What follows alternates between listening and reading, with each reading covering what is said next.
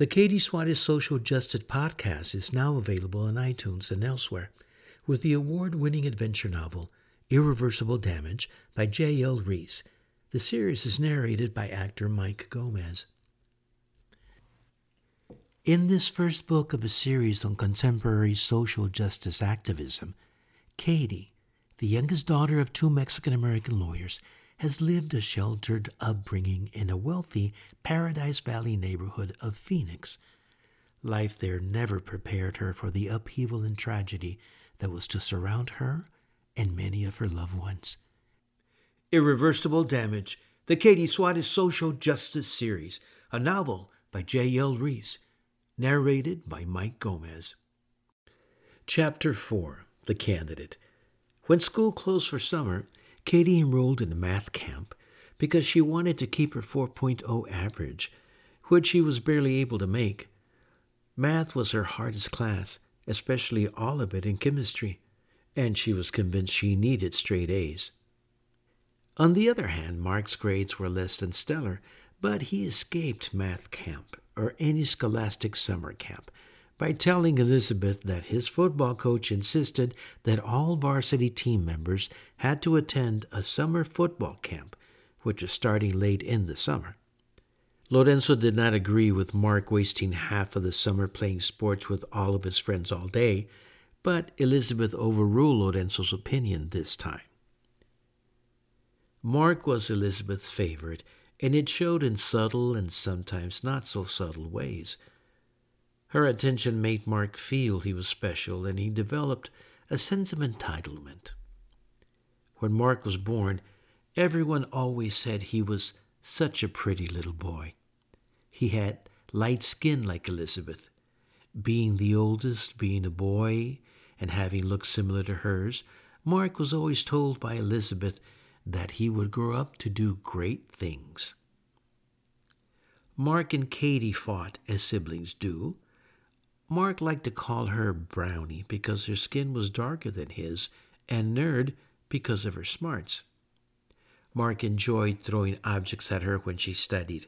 She would yell and accuse him, but when he wouldn't stop and Katie was fed up, she would attack him and punch him with ferocity. Their wrestling matches wouldn't last long because although Mark was much bigger, Katie was fierce, and Mark would have to give up and let her win. Lorenzo's lessons on how to treat a woman were deep inside Mark, and he would never punch or hurt his sister. Tease her, yes, but never hurt her. Mark rarely helped with the chores at home, so when Katie was asked to do the dishes, she would complain that Mark was not helping and claiming it wasn't fair. Elizabeth would just say, "Well, he is a boy." Lorenzo, on the other hand, did not believe in parents who showed favoritism to their children and argued with Elizabeth when she showed preference to Mark. Mark and Katie were fortunate to be born into a family of successful, loving parents who loved their children very much, maybe overindulged them. Because Mark never had to work hard for anything, he assumed the rest of the world had it easy as well. That evening they had a lovely dinner delivered by Enzo's, a local Italian restaurant. They all loved the delicious breadsticks and the chicken fettuccine Alfredo with the extra Parmigiana cheese. The meal put everyone in a great mood, so the conversation at the dinner table was comfortable, light, and fun.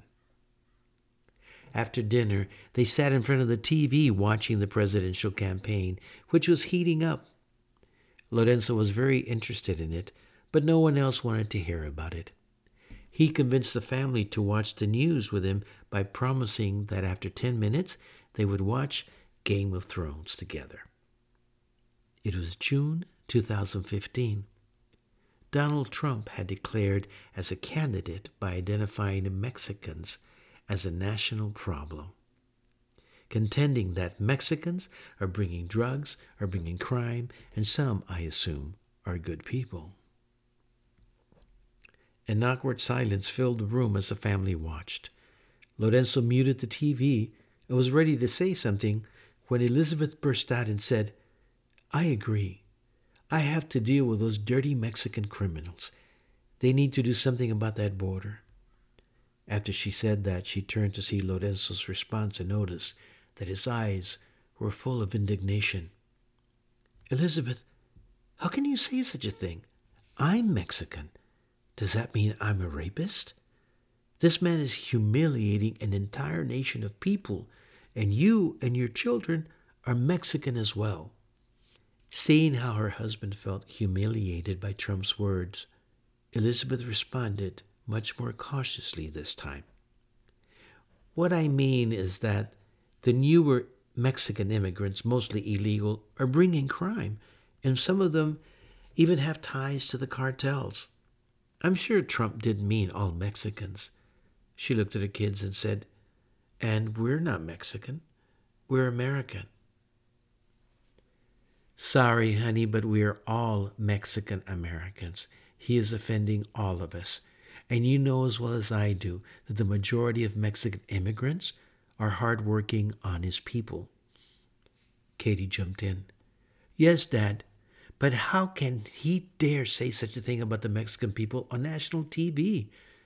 I'm sure he's going to get in a lot of trouble.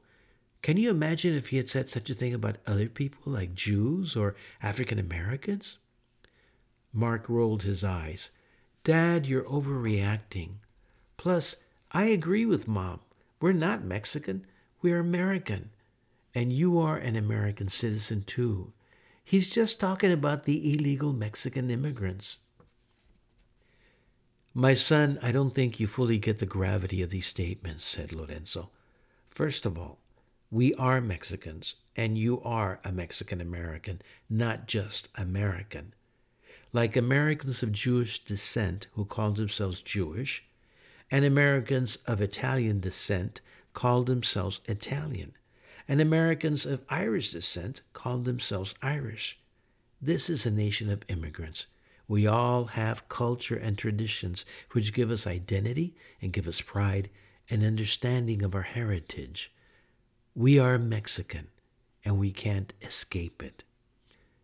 Trump is trying to make Mexicans responsible for many of the bad things America is suffering. He's making us scapegoats.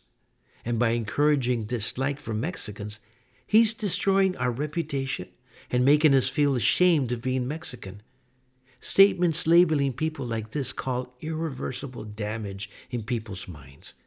It makes people who previously would not say racist things to now think and say racist things, assuming that it is okay since Mr. Trump said it on national TV.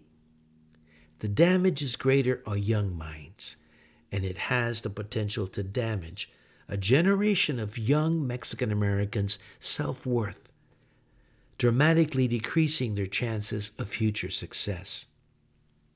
While Lorenzo spoke, Elizabeth and Mark gave each other looks of disagreement. And then Elizabeth interjected, Lorenzo, I agree with Mark. You're getting upset over nothing, and you're making way too much of this and getting the children upset for nothing. Anyway, Trump will never win the election, and no one will ever take him seriously. Of course, he does not speak for the majority of people. I'm sure there will be a good-sized outcry about his remarks tomorrow. He'll apologize, and it'll be over with. They sat in silence for a few moments, and then Katie said, Should I start Game of Thrones? Tomorrow came, and the racist remarks were reported with mild enunciation. Few in the Mexican-American community reacted, and there was no unified outcry. Instead, the national news outlet pondered if this statement about Mexicans bringing more crime had any validity, sharing available research. The numbers showed that Mr. Trump's speech had no merit, and Mexicans' propensity to crime did not differ much from the general population. The figures also showed that Mexican immigrants had minimal effect on the economy, and if any, it was a positive one. Mr. Trump never received enough pressure to apologize for the grave offense shown to the millions of Mexican Americans. Instead, he insisted his statements were correct, always refusing to show any proof. His direct attack against Mexicans continued, which finally pushed some Mexican groups to threaten to boycott the products endorsing Trump's brands, which led to many of Trump's brand vendors like Macy's to stop selling his products. Because the pressure was half-hearted, the boycott was very short-lived and had little effect. Trump continued his campaign vilifying Mexicans.